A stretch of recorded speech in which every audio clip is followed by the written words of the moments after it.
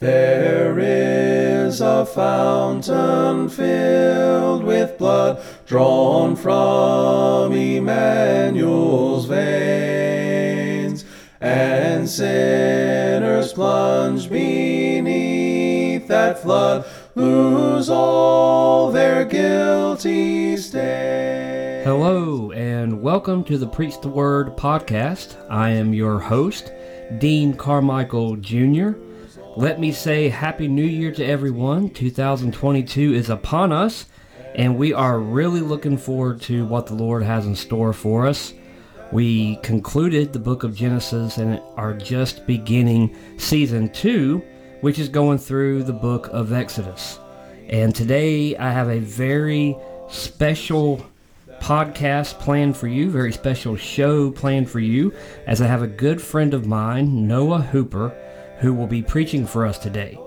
And Noah is currently he is a student at the Calvary Baptist Bible College and Seminary in King, North Carolina, and he's also the host of the Taught by Grace podcast, which is a podcast that seeks to explore the truth of God's Word so that we can live by His grace and for His glory.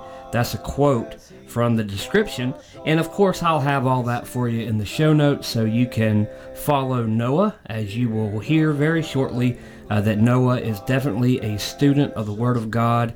He puts a lot of time and effort into fulfilling his call that God has placed on his life, and that is to minister to the hearts and minds about the gospel of Jesus Christ.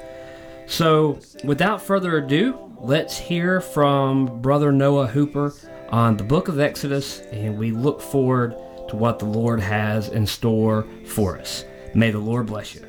No more, till all the ransomed church of God be saved to sin no more. The book of Exodus is the account of God delivering His people, the nation of Israel, from the bondage of Egypt to bring them into the promised land of Canaan. The name Exodus means a going out. And what you see in the book of Exodus is God causing His people, the nation of Israel, to go out of the bondage of Egypt so that He can eventually lead them back into the promised land. So let's set the background for the book by looking back into Genesis. The nation of Israel was in Egypt because God had providentially kept Joseph despite the many difficulties he faced. His brothers forsook him and sold him into slavery. Potiphar's wife tarnished his reputation, thus sending him into prison. The freed butler forgot about him. However, God meant all of those bad things for good. Eventually, Joseph is delivered from prison and promoted to second in command in Egypt, only behind Pharaoh. He is reunited with his brothers because of a famine, and his family comes to the land of Egypt to dwell there. However, it was not God's plan for the people of Israel to remain in Egypt. In Genesis 50 and 24, nearing his death, Joseph declared that God would deliver Israel from Egypt and bring them back into the land of Canaan.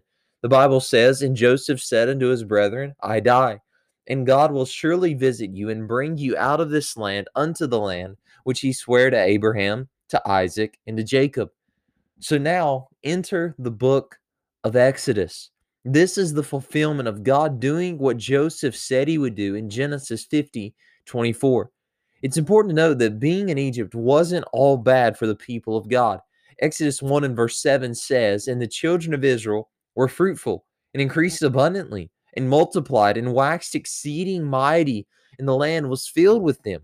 Once Joseph, his brothers, and their entire generation passed away, Israel continued to prosper in the land of Egypt. They grew in number and in power. However, bondage came because of a Pharaoh that arose that did not know Joseph.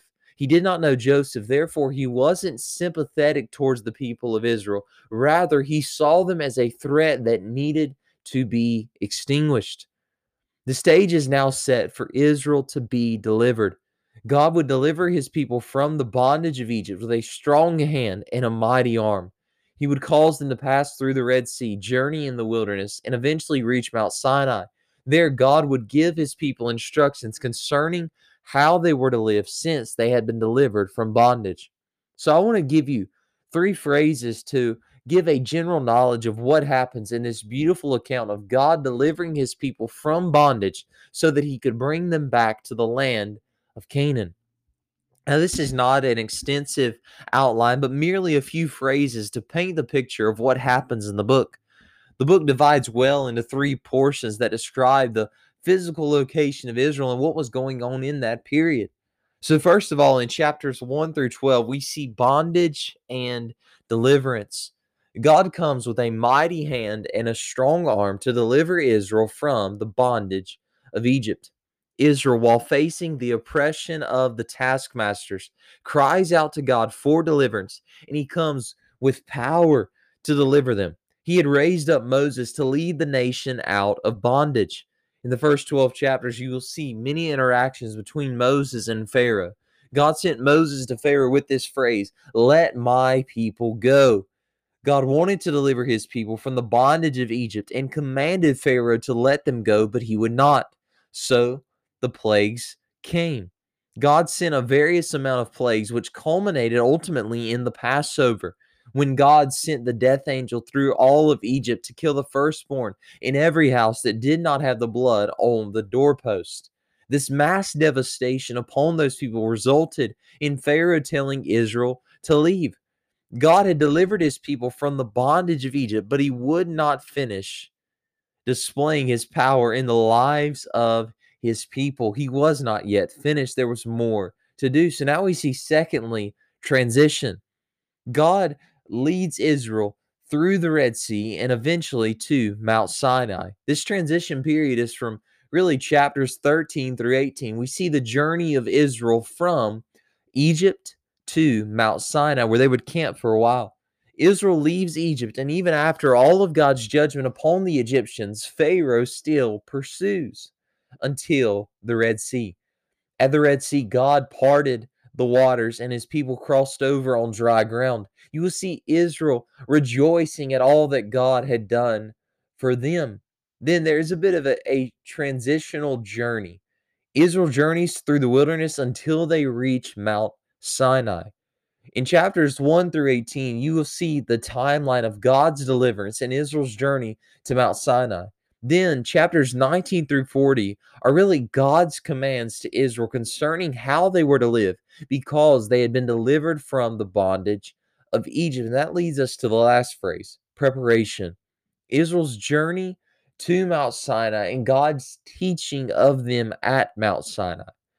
Chapters 19, verses 4 through 6 really set the stage for what God would command to Israel through Moses and why he would give those commands.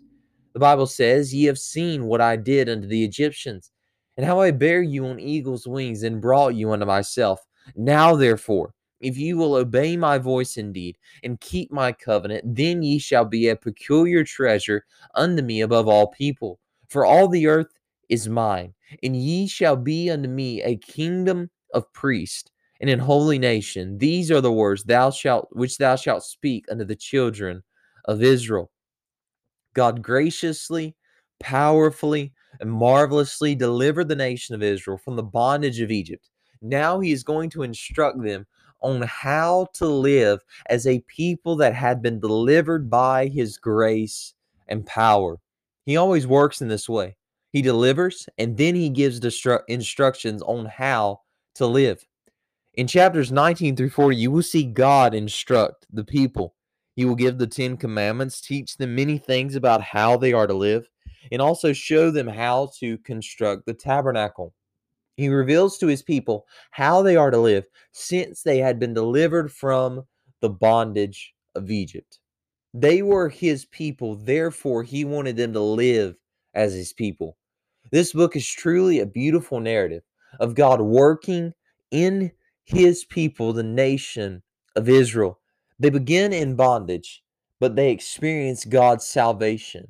And the book concludes with God instructing them concerning how they were to live as His people, from captivity to freedom, from bondage to deliverance, from Egypt's slaves to the holy nation of God. This is the story that is given to us in the book of Exodus. Jesus paid it all